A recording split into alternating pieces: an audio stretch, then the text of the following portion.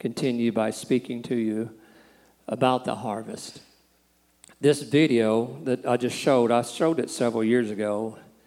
And I felt then, and I still feel today, it's one of the most accurate portrayals of an unbeliever's thoughts. What she confesses is accurate to the mindset of many unbelievers. I had many of those same thoughts prior to my salvation experience.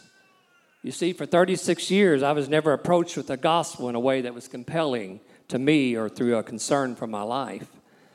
I'm sure my lifestyle and my appearance led many who ever thought about approaching me to believe I wasn't an approachable subject, that I would most likely be one of rejection based upon my conduct. Long-haired, rock and roller, foul language, tough guy attitude, beer drinker, poor side of town resident, unemotional, skeptical, wounded man that I was.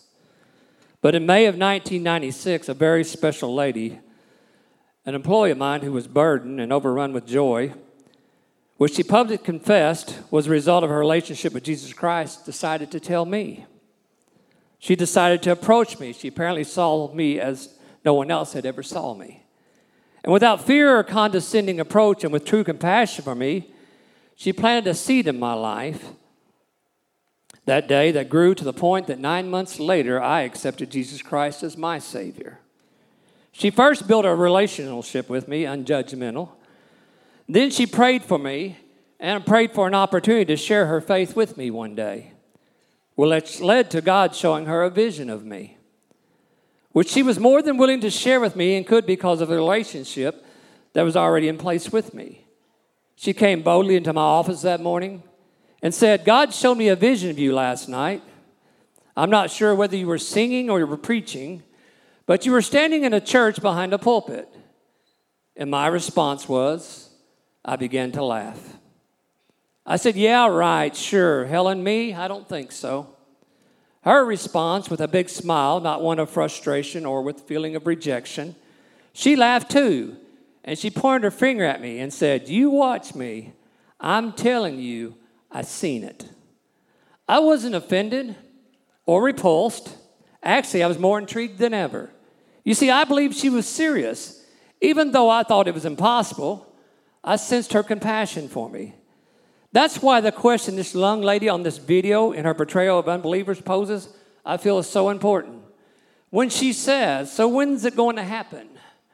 When are you going to tell me?"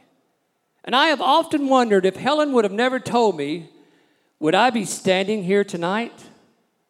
But I don't have to question why I'm standing here today, telling and challenging this congregation with the same question: when are you going to tell them? Because I personally know the impact it can make in somebody's life.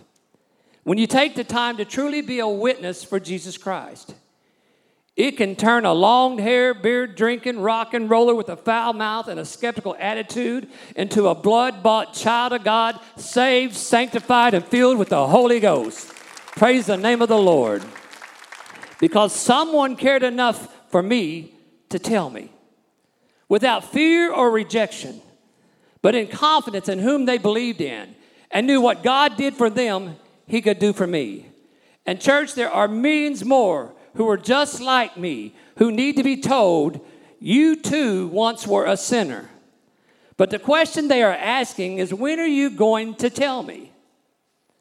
I may reject you. I may laugh at you. But who knows what it will eventually do for me to know someone cared enough to tell me. It is well documented that those who claim no religious affiliation are on the rise. Between 2007 and 2014, this group of people self-identifying as having no religious affiliation whatsoever jumped from 16.1% to 22.8% of American population. So with the 2018 census showing 327 million people now live in the United States, that would mean 22% of the United States, which would be nearly 72 million people, have no religious affiliation at all. So when are we going to tell them? When is it going to happen? You see, we must be a soul-winning church. A church that is not about soul winning is nothing more than a building with a sign projecting a false hope. Being who you claim to be is the proof you believe what you say. Soul winning is a passion of mine, and it should be of every Christian. How can they hear unless we tell them? Now, let me ask a few questions just to provoke this point. Don't raise your hand, just self-examine your honest answer. How many of you have unsaved loved ones? How many have friends, neighbors, or co-workers who are unsaved? How many have never witnessed to them? How many of you have given up on them? How many of you know people you feel there is no hope of them ever being saved? How many of you are uncomfortable in sharing Christ? How many of you feel inadequate? How many of you would say, I don't know how? How many of you think you have to have 3 diplomas and a doctorate degree to witness effectively? And how many think it's just the pastor's responsibility? If you would have had to raise your hand to any one of those questions, then you need to listen closely tonight. To be a soul-winning church, we must talk about witnessing. And I hope tonight that we can change some things, some misconceived mindsets. I hope that we can build your confidence, help you to understand for Christians, soul winning should be a lifestyle. We're not to become a Christian to see what we can get out of the kingdom of God, but to see what we could give to the kingdom of God. And the greatest thing is, of course, to become a disciple and share the gospel to a lost and to a dying world. We are commissioned by Jesus Christ in what is known as the Great Commissions in Matthew 28. Go, therefore, making disciples of all nations, baptizing them in the Father and the Son and the Holy Ghost, teaching them to observe all things that I have commanded you, and lo, I'm with you always, even to the end of this age. I'm on a mission from God to win souls to the kingdom of God, to make sure people have the same opportunity that I had to hear the gospel, the good news, the message of hope. But not one of us can win them all. Every single believer has been commissioned to do your part. I like to tell my starfish story, where a man was at a beach when a great storm had arose, causing the waves of the ocean to wash ashore thousands of starfish onto the beach. And upon the man seeing them, he knew if he didn't try to save them and throw them back into the water, many of them would die. His wife, upon seeing him frantically make an effort to save them, she hollers at him and says, honey, you can't save them all. And the man reaches down and picks up one of the starfish in his hand. And he hollers back, honey, you're right, but I can save this one. And I say to every one of us, you can't save them all, but there is that one you can at least try to save. Everybody, and I mean everybody, deserves the same chance I got and you got to hear the gospel. And why is that? Because he died for all. He died for whosoever will.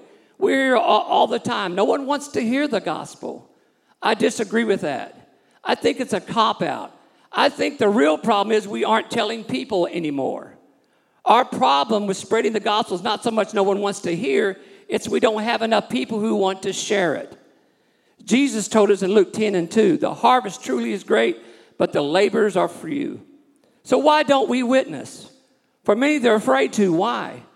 Some say for fear of offending someone. If when you present the gospel, it's offensive, you should examine how are you presenting it. How you present and represent the gospel is of great importance. Are you browbeating? Are you condemning? Are you being self-righteous? There is only one way to present the gospel, and that is out of love. Out of love is the key to it all. Any other approach could be offensive. When I was approached, I can tell you it was out of love, and it was not offensive to me. It was a sincere burden for my life and what was best for me. The greatest approach today for witnessing is by far building relationships with people to where they will give you the opportunity to share with them. John Maxwell said it best, no one cares how much you know until they know how much you care. You see, traditional evangelism is telling the message before you do, but servanthood evangelism is doing the message before you tell. I agree with the servanthood approach because it was Jesus who said he came to serve. He would sit with them, he would feed them, and then he would share with them. It was all relational. When I was approached, the individual that spoke to me lived what she was speaking and had built a relationship to where I was willing to listen. And although I didn't respond right then to what I was told, a seed was planted into my heart, which led to me accepting Christ. Another reason many don't witness for fear of rejection. Let's face it, we hate rejection. But you'll never be rejected to the degree Christ was rejected. But it didn't stop him from doing the will of the Father. We have to understand something. Some will reject, but quit taking it so personal. There was a time you probably didn't want to hear it. There was for me. For many, you will just be planting a seed. Someone else may come by and water it, and someone else reap. Paul stated this in Luke 8:11. He said, I planted, Apollos watered, and God gave the increase. He was quick to point out, although I did one thing and Apollos did another, that they did it together as one. They were in this thing together, that there was no one greater for one act or the other, because all glory should be given to God. He's the one who gives the increase. No one comes to God unless the Spirit draws. So you must understand the process to soul winning. It's a lot like farming, and you farmers ought to truly understand this. The ground has got to be prepared. You've got to sow into good ground. Then there has to be a seed planted. Then it has to be nurtured and watered. Then guess what you get? You get a harvest. You don't put a seed in the ground and get a crop the same day. If so, there'd probably be a whole lot more farmers. There is a process and a labor involved in soul winning. There's a lot of care and concern that goes into it. And as believers, we have a tendency to understand reaping and sowing only when related to consequences of sin or to prosperity, when in all, the principles should be related also to the harvesting of souls.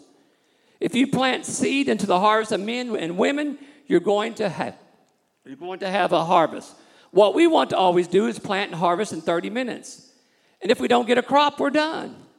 We want to walk up to a total stranger and ask, do you know Jesus? If they say no, and I don't want to hear a word you got to say about it, we're done. But the chances are we didn't choose good soil. We didn't work the ground. We didn't plant the seed or nurture it. Because when you can walk up to a stranger and they do accept, it means their heart was already ripe and you're reaping what you didn't sow. We want to reap a harvest without sowing. We give up too quickly. And we shall reap if what? If we faint not. If we don't get weary in well-doing. We are commanded to go and teach and make disciples. And the greatest word in that is that little two-letter word there. Go. It's an action word. If you don't go, you'll never know. And I too believe being filled with the Holy Ghost is important to be an effective witness. Acts 1:8 says, you shall receive power after the Holy Ghost has come upon you. What is the power for? You shall be my witnesses unto me in both Jerusalem and all of Judea and Samaria to the uttermost part of the earth. You are given power to witness effectively. But let's address another question. Why do we have so much trouble getting people to receive Christ? I believe one major cause is people who are unsaved are not judging Jesus by who he truly is, but by who his followers are. If you were to judge Jesus by Judas Iscariot, what would you think? Judas was greedy. Judas was a traitor. Judas was after money, money, money. Aren't you glad the early church didn't judge Christ by one Judas Iscariot who was willing to sell out his ministry for money? Well, what if the church judged Jesus by Peter? What would you say? Maybe this. Well, I tell you one thing. I seen that preacher standing by the fire that night, and he was warming himself up, and you ought to have heard him cursing. Aren't you glad the early church didn't judge all believers in the church by Simon Peter, who denied Christ not once, but 3 times and had to repent? There are too many people who are claiming to be Christians, but they're living ungodly lifestyles in front of sinners. If you are going to have a hard time if you're doing this, being an effective witness for Christ. If there is someone in here tonight and you're unsaved, please don't judge Jesus by one man's action. You see, I like to tell my pig story to unsaved people whose favorite excuse as to why they don't come to church is we're just a bunch of hypocrites. The pastor moves into a rural area and takes over a little small country church. And he wants to go out into the community and get to know the people and invite people to church. So he goes out one day and he heads down the road. And he comes upon a house, and this man that lived there had a pig farm. And he was known for raising some of the best pigs in the country. He won the state fair every year. So the pastor goes up and knocks on the door, and Earl comes to the door and says, "Can I help you?" He says, "Yes, I'm the new pastor. I'm down at the church now. And I have come by simply to invite you and your family to come to church. So we'd like to see you maybe this Sunday. He goes, I don't think so. He says, why would you not want to come to our church? He said, because there's nothing but a bunch of hypocrites that go there. There's all just a bunch of hypocrites. He said, well, I beg to disagree with you. I don't believe they're all hypocrites. Now, we may have one that maybe that's a bad apple, but I don't believe they're all hypocrites. He said, hey, when I pull in the yard, I noticed you got all these fine-looking pigs over here, but in this little pen over here, though, you got one pig. Little scrawny dude, man. He don't look like no state champion pig. He's pretty scrawny, and he's about to dry and blow away. He goes, yeah, every once in a while I get one, bad one, but that doesn't reflect the whole flock. He said, I want to buy your pig. He said, why would you want to buy that scrawny pig for? He says, I want to buy your pig, then I'm going to take it uptown. I'm going to show the whole town this is the kind of pigs you raise. He said, well, you can't do that. You can't take one pig and judge my whole herd by one scrawny pig. He said, well, that's the same way I feel about the church. You can't judge my whole church about one bad apple. He said, they're not all hypocrites. My point is, in this day and time we live in, there are too many people claiming to be Christians, but their daily walk does not add up to a Christ-like life. They're hanging out in back rooms of places of employment. They're listening and laughing at dirty jokes. They're hanging out in the break rooms, gossiping along with everyone else about everyone in the factory. They're going into places of businesses with bad attitudes, mad at the world. They get mad at the checkout lines in Walmart and start cussing. It's happening all the time, and we wonder why they don't want to hear about Jesus from us. We respond to circumstances with ungodly attitudes. I don't care. She made me mad. I don't care. They shouldn't have overcharged me. I'm not tipping her. They took too long to get my food. You know, these things are happening. So what people are doing is judging Christ by people who claim to be his followers but don't have a true walk with him. One of the weaknesses we have in the body of Christ is there are people who come to the altar, make Jesus their Savior, but not Lord of their life. They simply just want to have what I call fire insurance. They're people who want to get saved, want to be forgiven, want their name wrote down in heaven so they can go to heaven when they die. But once they come to the altar and repented, they go and live like they always have. And they show no fruit. They show no development in God, no interest in the Bible, no interest in attending Sunday school, no interest in being a disciple. They have never made Jesus Lord of their life. They still want control. I tell you, in churches across the world, there are people who do not have the fruit of the Spirit working in their life. And what is the fruit of the Spirit according to Galatians 5:22? Love, joy, peace, long-suffering, gentleness, goodness, faith, meekness, and temperance. I believe more people are not getting saved because they are judging Christianity by people who claim to be Christians, but their claims and their actions don't confirm their conversions. You ever heard this statement when witnessing? When someone rejects salvation, hey, I'm just as good as him or her, and then they will say the name of somebody. See, we have a mixed up view of Christianity today. We have sinners who think you don't have to be perfect they think you have to be perfect before you get saved. But yet we have Christians who think you don't have to be all that good. And what unsaved people really want to see is a real man or a woman of God who really lives what he says he believes. Now, we're not perfect, but if you stumble, you should apologize if you have offended someone. Say, I'm sorry, I did not act right, I did not do right. And as a Christian, though, I repented and I asked God to forgive me, and I'm going to try my best to never make that mistake again. We need to be true soul winners. We need role models. The world is full of them. Everyone wants to talk like them. Everyone wants to dress like them. Everyone wants to eat what they eat. Everyone wants to drink what they drink. That's why we need Christian role models. We need people like, many of you remember, Sister McWilliams. She said it was a lifestyle. They want Christians who are genuine.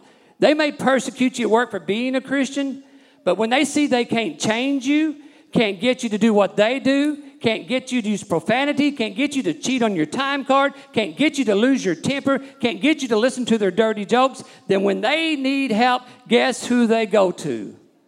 The one they have confidence in. I've seen it 1,000 times, and often it was in secret.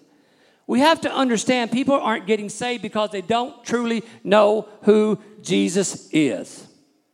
They don't know of his unconditional love. They don't know the price he paid for their sins. They don't know that he'll never leave them or forsake them. They don't know that they can cast their cares upon him because he cares for them. They don't know that he left the splendor of heaven to die for them. They don't know that he's faithful and just to forgive. They don't know they can wash him white as snow. They don't know they can pray to the Father and he will answer. They don't know that he's predestined to greatness for their lives. They don't know that by his stripes they're healed. They don't know that he's their high tower and their refuge. They don't know that their sins are cast in the sea of forgiveness. They can't understand that he can give you peace that surpasses all understanding, that the joy of the Lord will be their strength, that he is Jehovah Jireh, their provider. They need to know who Jesus really is.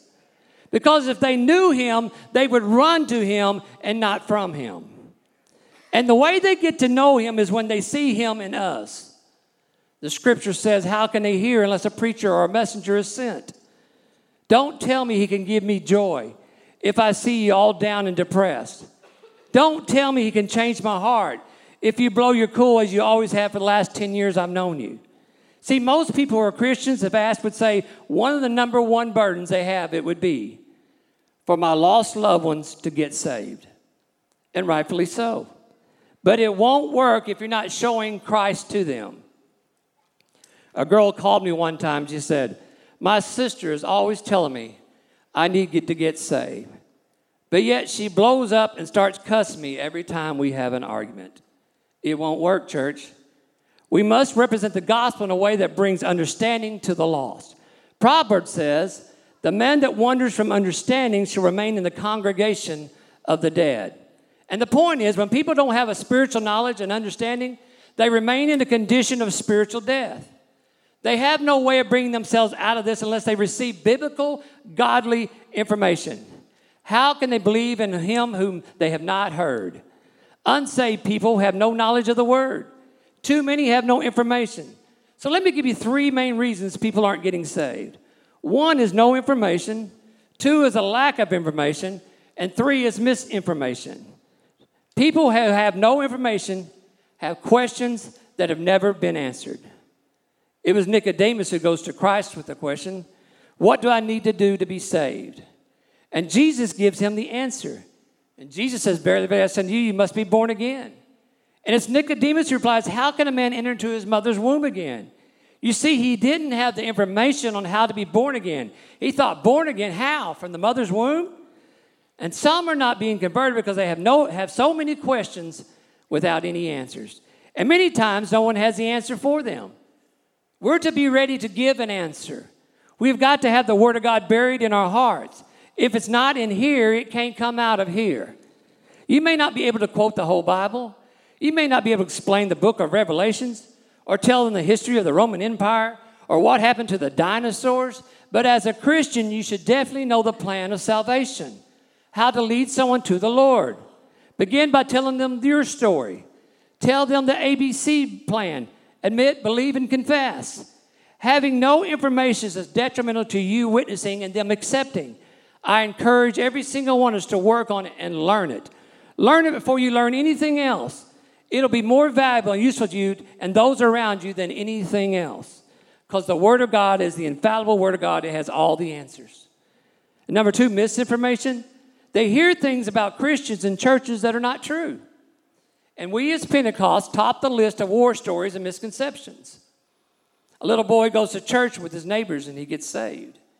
Excited, he goes home eager to tell his unsaved dad, hey, Dad, I got saved. Dad replies, that's nice. Where at? The little Pentecost church on the corner. The dad replies, that ain't where those snake handlers are, is it? Misinformation. Misinformation about Pentecost. Things are said such as being slain in the spirit is of the devil. Misinformation, gossip, slander. Sadly, many times going out from disgruntled members. People getting mad at the church or a church member go home and complain to their unsaved husband, yet they want him to get saved. Then Christmas comes around and they invite their husband to the drama. He won't come and they can't understand why. Go to work on Monday complaining how loud the worship was Sunday. Then ask them to come on Easter and you get a response, no, I don't think I will.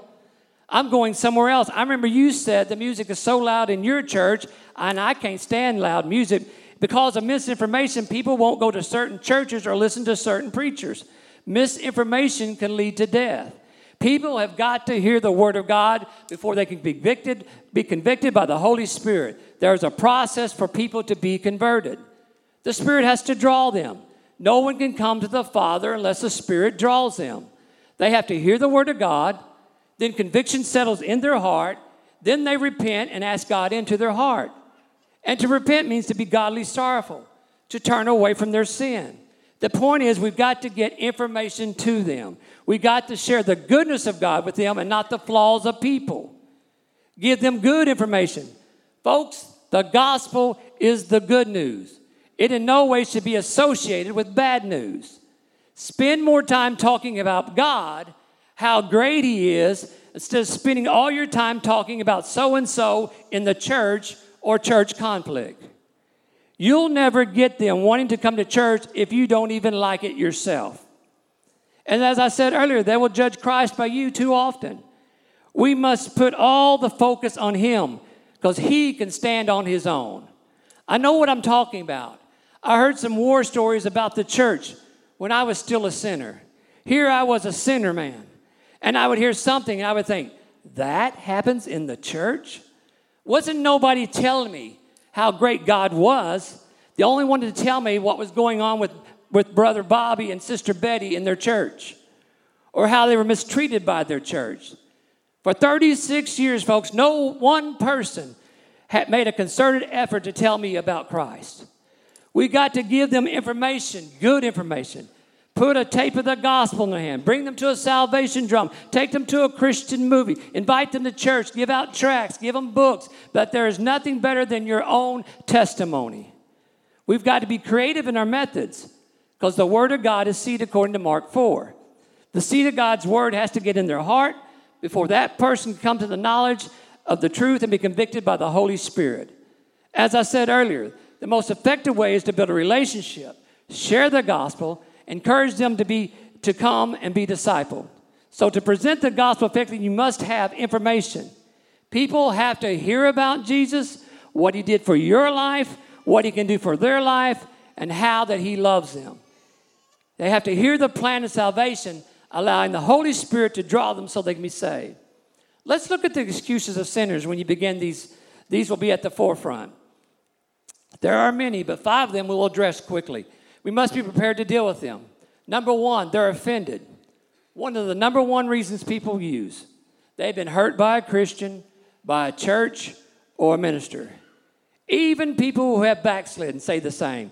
I used to go until, notice it's always someone else's fault. It amazes me they're willing to miss heaven because of someone else's absurd. They aren't Jesus. Jesus didn't hurt you. Proverbs says, once a person has been offended, they are harder to win than a walled city. Some of the most petty things, over a seat, over a color of the carpet, not getting to sing, so-and-so didn't speak to me. Then some not so petty stuff in the church, fornication in the church, gossip and slander, heresy being preached. What's your answer to them? Are you prepared to face them? They're wounded and they need healing. They got to hear about the love of God and turn their focus on Him and not man.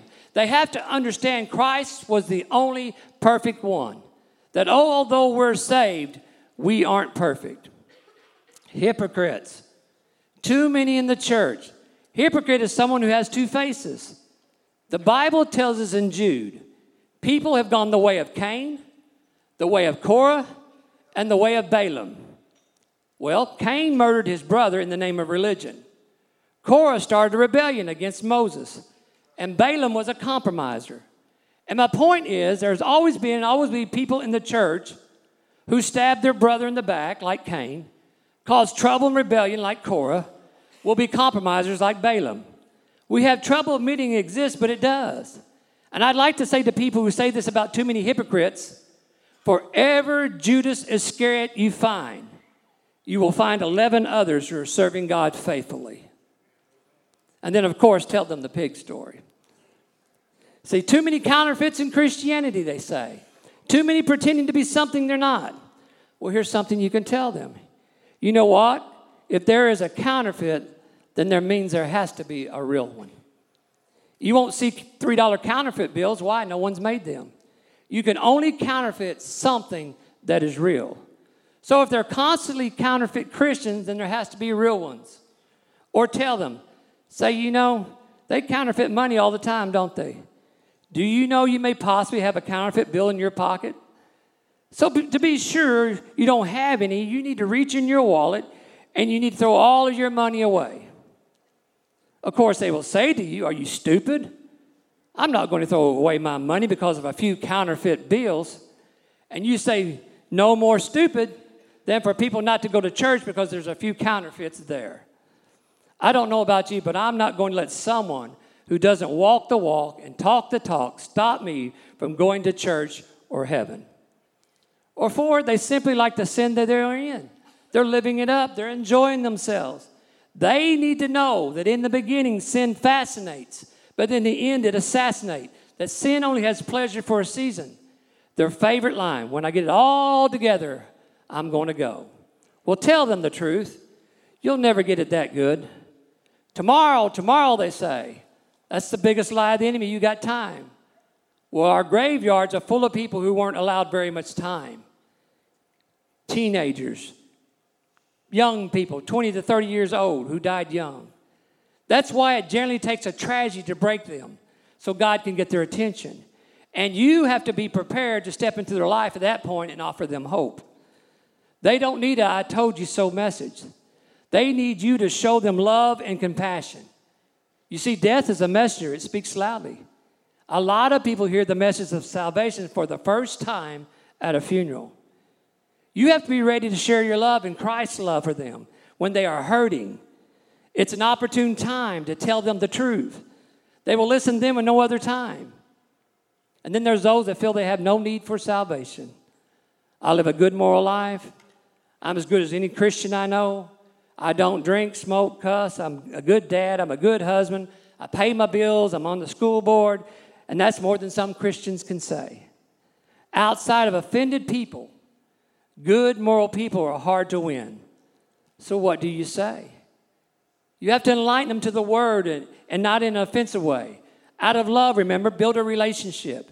You have to share with them that all have sinned and come short of the glory of God. And that there's only one way to get to heaven. You must be born again. And that Jesus said, I am the way, the truth, and the life.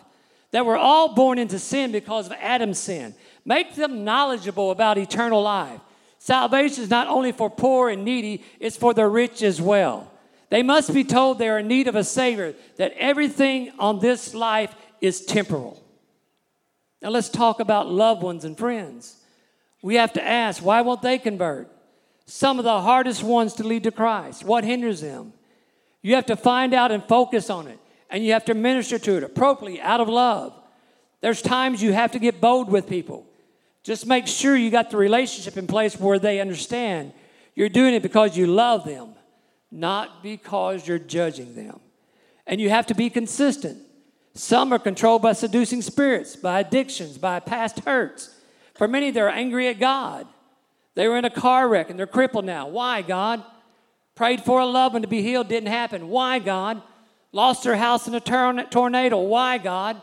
Angry, bitter. They need answers and they need love. Why do they not convert?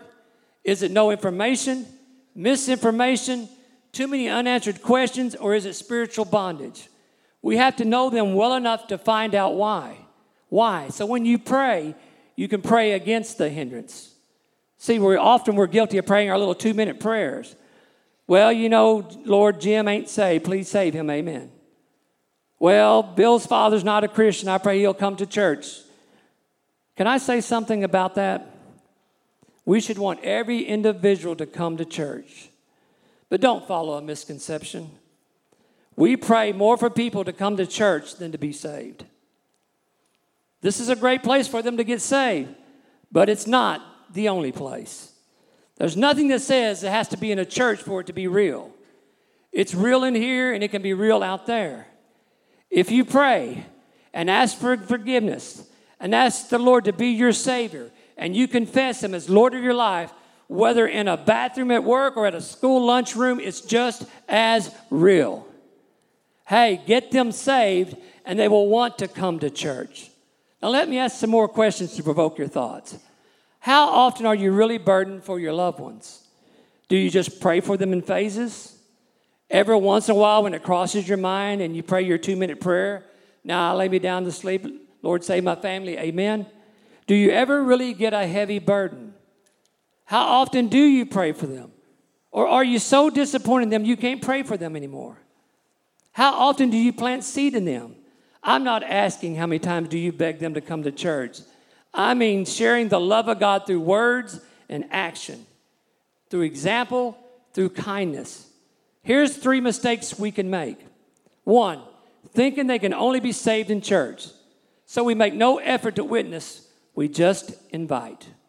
Many times it's because we want them to hear about Christ and either we aren't prepared to tell them or don't want to, or it's the pastor's job. Or 2, we think we got to get down to where they're at. No, you got to go where they're at and bring them back up to where you're at. I believe we reach out to our unsaved loved ones and friends and fellow workers by building relationships, then the door of opportunity will open. The 3rd mistake, not ministering to their need. Jesus had something to say about this. He said, when you feed them, when you clothe them, when you visit them, when you do it unto the least of these, you do it unto him. Don't say you have the love of God in your heart when you shut up the bowels of compassion. Don't just go to a family living in poverty with hungry children and tell them they need Jesus. Feed them, then tell them. Let's talk about witnessing to men, assumed to be the hardest to reach. It's important for all to be saved, but let me share something about winning a man that is very significant. Statistics say, lead a woman, a wife, or a mother, you have a 17% chance of winning the family. You lead a child, you have a 30% chance of winning the family. But if you lead a man, you have a 93% chance of winning the family because he's to be the priest of the home. You have to have a plan to build a relationship with someone you're trying to lead to the Lord. You know who every one of you ought to be trying to immediately win to the Lord? Everyone you have a relationship with. Peter was converted on a fishing boat. Men, take sinners fishing. Nicodemus convicted while sitting under a tree. Take them hunting. I witnessed to a Dr. Pepper salesman for about 3 months who only for him to come in one Saturday afternoon to the store and say, I listened to what you said, and while I was hunting this morning, sitting under my deer stand, I gave my heart and life to the Lord. This is what we're talking about. Use wisdom. Don't ask a cowboy, though, to an opera. Same with the ladies. Take them shopping. I'm at a loss for whatever else it is they do. What else do they do besides that? There ought to be more women saved at the mall than anywhere else. Says Sister Jenny. People aren't as dumb as you may think. They can tell whether you're truly concerned for them or just trying to get a feather in your hat by your actions. Folks, we're not out wrestling with them, trying to get them to say uncle. We are trying to convince them we really care. People have to experience the life of being a Christian, and we have to show them Christ through our lives. Show them that being a Christian isn't drudgery. Christians can have fun too. The gospel is not to be heavy. There is joy in being a Christian, that we are humans, that we do have social lives. Once they encounter the life of a true Christian, they'll want to become involved. They will want to hear what you got to say today. And some people are very timid about large crowds, to walk in a building this large or this many people. So you may have to start with a one-on-one, having coffee with them, going to breakfast with them, going golfing with them. Personal relationships are the key to witnessing. And the 3 ways most are won by a family member. After I got saved, my wife got saved, my 3 kids got saved, my mom got saved. Christian influence. Second one, someone they respect. Unsaved people will only listen to those whom they respect. That's how I heard. I gave someone I respected the time to tell me, and respect is earned. 3, one in faith services, revivals, dramas, special service. They must be invited by family or friends. They won't come alone. Let's spend time winning them outside the church and they'll want to come into the church. Make sure you talk on their level. Don't hammer them with our Pentecostal lingo. Man, last night 6 people were slain in the Spirit. John Doe prophesied. Tongues went out 3 times. And Brother Bob danced on the back of the pews and never fell and got hurt. That won't mean much to a sinner, someone who doesn't even know who Jesus is yet, let alone all this other stuff. When Jesus saw the woman at the well drawing water, he talked to her about water to help her better understand. To the guys who were fishing, he said, I will make you fishers of men. He talked to people about what they were familiar with: sheep, wheat, tares, farming. Find out their likes and their dislikes, their sports, cars, sewing, food. Take time to build a relationship, and then the doors will open, and minister to their needs. If sick, pray for them. James 5 says, if any sick is among you, let him call for the elders of the church. Let them pray over him, anointing him with oil in the name of the Lord. And the prayer of faith shall save the sick, and the Lord shall raise him up. And if he has committed sins, they shall be forgiven him. Minister to the need, those that are hurt, going through divorce, those who are hungry, those who are crippled or wounded. Help them, love them. Do you know that unless raised in church, 70% of people converted are converted during a crisis? And that is why you have to have a relationship and be there for them at those times. Taking advantage of the open doors when they're ready to listen. And we must pray for our unsaved loved ones. You must pray with a burden, and you must pray for a burden.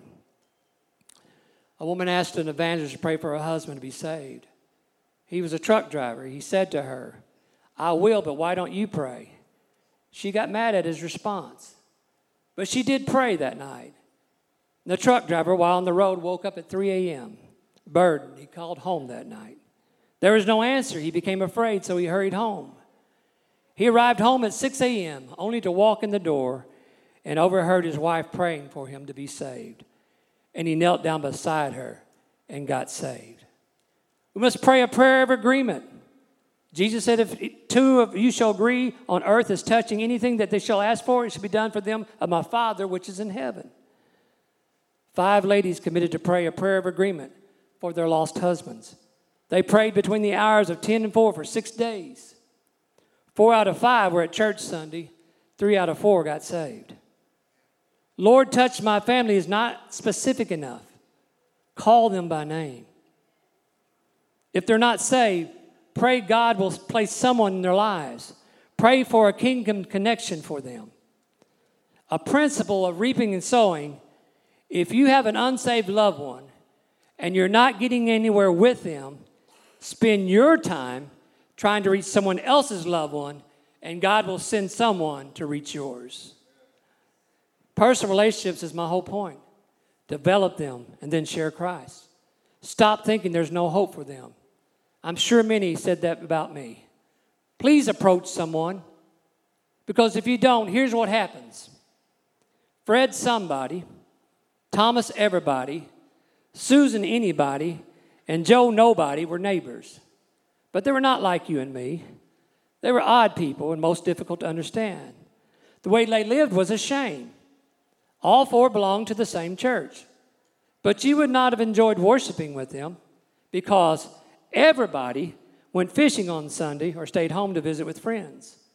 Anybody wanted to go to church, but was afraid somebody wouldn't speak to him.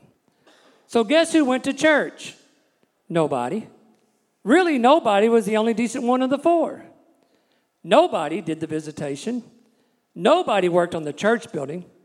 Once they needed a Sunday school teacher, everybody thought anybody would do it.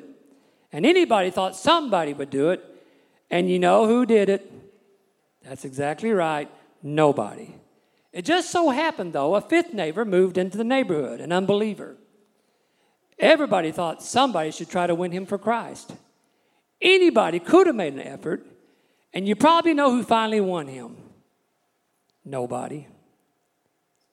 It's up to us. If we leave it up to somebody or everybody or anybody, chances are nobody will do it. I want to encourage you tonight. Pray for a burden. They're all reachable. Don't be afraid of rejection. At least plant a seed. Don't browbeat. Do it out of love. Folks, there's millions who haven't heard, and it's our responsibility. We're to be the light before them. We're to be disciples and ministers. We're to love thy neighbors as thyself. So let's take these hard times of social and economic woes and look at it as the greatest opportunity to share Christ. Let's just not be hearers of the word, but be doers of the word. And God has commanded us to go and preach the good news. People are hearing so much bad news. They're looking and they're seeking, yet we got the answer. You know, it won't be very much longer, and we're going to be doing our Christmas program. I'm not about the program as I am about the people. The program's nothing more than a bait or a tool. I'm more excited about the opportunity to walk out here on this stage and get a chance to share Christ with 5,000 people again, as we have now for 10 years. Why? Because I was given the chance to know him, and everyone else deserves the same opportunity. Because I'm not the same man I was before I was saved. I was changed, and I believe these people coming can be changed too. And I believe they want to hear about Christ. Every year, some 300 to 500 people pray the sinner's prayer. We have a responsibility to tell them. So when's it going to happen? They are asking. Now, I'm going to close with my text. Yeah, I saved it till the end for a purpose. Usually you read it when you begin. It's a parable Jesus tells of a man giving his servants instructions of who to invite to a great supper. It's referencing the marriage supper that all saints are going to attend one day, the marriage supper of the Lamb. And Jesus wants it to be full. After inviting the many to the supper, many made excuses why they wouldn't attend. He then sent the servants into the streets and told them to bring back the poor and the lame and the blind. And after doing so, the servants tell the master, "We have done as you commanded." He said, "But there's still more room." So the master gives a command, and this is my text, in Luke 14 and 23. Then the master told the servants, "Go out into the highways and the hedges and compel them to come in, that my house may be full." And that word compel means tell them of the importance of being at this supper. And that is what Jesus is saying today to his servants. Go outside these walls to the highways and the byways and the hedges and compel them to come in. Would you stand with me? I'm going to leave you tonight with the question that only you can answer. All of your friends, all of your neighbors, all of your loved ones, and fellow co-workers are asking you, when are you going to tell me? When is it going to happen? There are millions that are waiting. I went to a conference one time. One of the greatest questions we were asked, Chuck was there. What would you do for the Lord if you knew you wouldn't fail? If you knew you wouldn't fail, asking someone to accept Jesus Christ as your Lord and Savior, would you do it then? I want you to know something. If you ask anyone and tell them about Jesus and ask them if they want the Lord to come into their heart, if you can lead them to the Lord and they reject you, that is never a failure. That is you taking the responsibility that God has placed on you as a believer to share the gospel. Now, with every head bowed and every eye closed, in just a moment, I'm going to ask this congregation to pray. But before we pray, I want to talk to some people first. If you're here tonight and you don't know Jesus Christ as your Lord and Savior, tonight you have heard. I've shared the gospel with you. I've shared it out of love. Hopefully a lot of it helped you to understand that we're just concerned for you, that we care for you as believers, that we want you to have the same opportunity we had. We want your life to be changed as our life has been changed. And as I said, if you think you're going to get it all together one day and then you'll be ready, the truth is you never will be ready. And if you bought into the lie thinking I've got time, tomorrow, that's the greatest lie of the enemy. Because today is the day of salvation. You're not promised tomorrow. So I want to reach out to you. I'd be a poor preacher to preach a message like this and then not practice what I'm preaching. God loves you. The hardest part's making that first step and just coming to an altar like every single one of us have. But I'm inviting you right now, if that's you, and you want to accept Jesus Christ as your Lord and Savior, that thing that's tugging at you right now, that's the Spirit of the Lord. That's the Holy Spirit loving on you. Inviting you to come to this altar tonight and accept Jesus Christ as your Lord and Savior. With every head bowed and every eye closed, no one's looking. Would you step out right where you are and come to this altar if you want to know Jesus Christ as your Lord and Savior? You say, I've heard it. I've heard tonight how much He loves me. Is there anyone before we move on?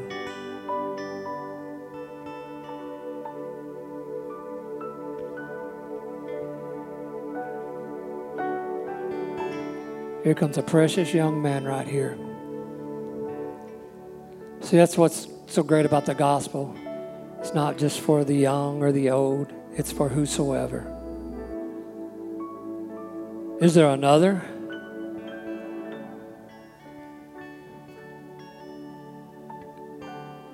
Another who would say, I want to know Jesus. I want to be forgiven of my sins. I want a new life. I want to be born again. I want to start all over. Is there anyone else? Okay, then with every head bowed, then every eye closed, I want us to pray together based upon the message that I just told you. If you're not burdened for the lost, I want you to pray that God will give you the burden. And then if you're burdened for the lost, I want you to pray tonight, if you're sincere, for God to give you the opportunity to witness. And make a commitment to God. You open the door, you give me the opportunity, God, and I will confidently share the gospel with whoever you put in my path. I want to pray, and I want you to pray. This is your personal commitment to the Lord tonight. Every single one of us has lost loved ones, friends, neighbors that are waiting for us to tell them. So if you would with me, pray with me and make a fresh commitment. Father, we come to you right now in the precious name of Jesus Christ. Father, I know on your heart are the unbelievers, those who are lost in their sin, God. I know that's your focus, God. To the point you sent your only Son, Jesus, to die on the cross for the sins of this world, for my sins. And Father, in return, you're asking this body of believers to share our faith, to share Jesus with this world that needs answers.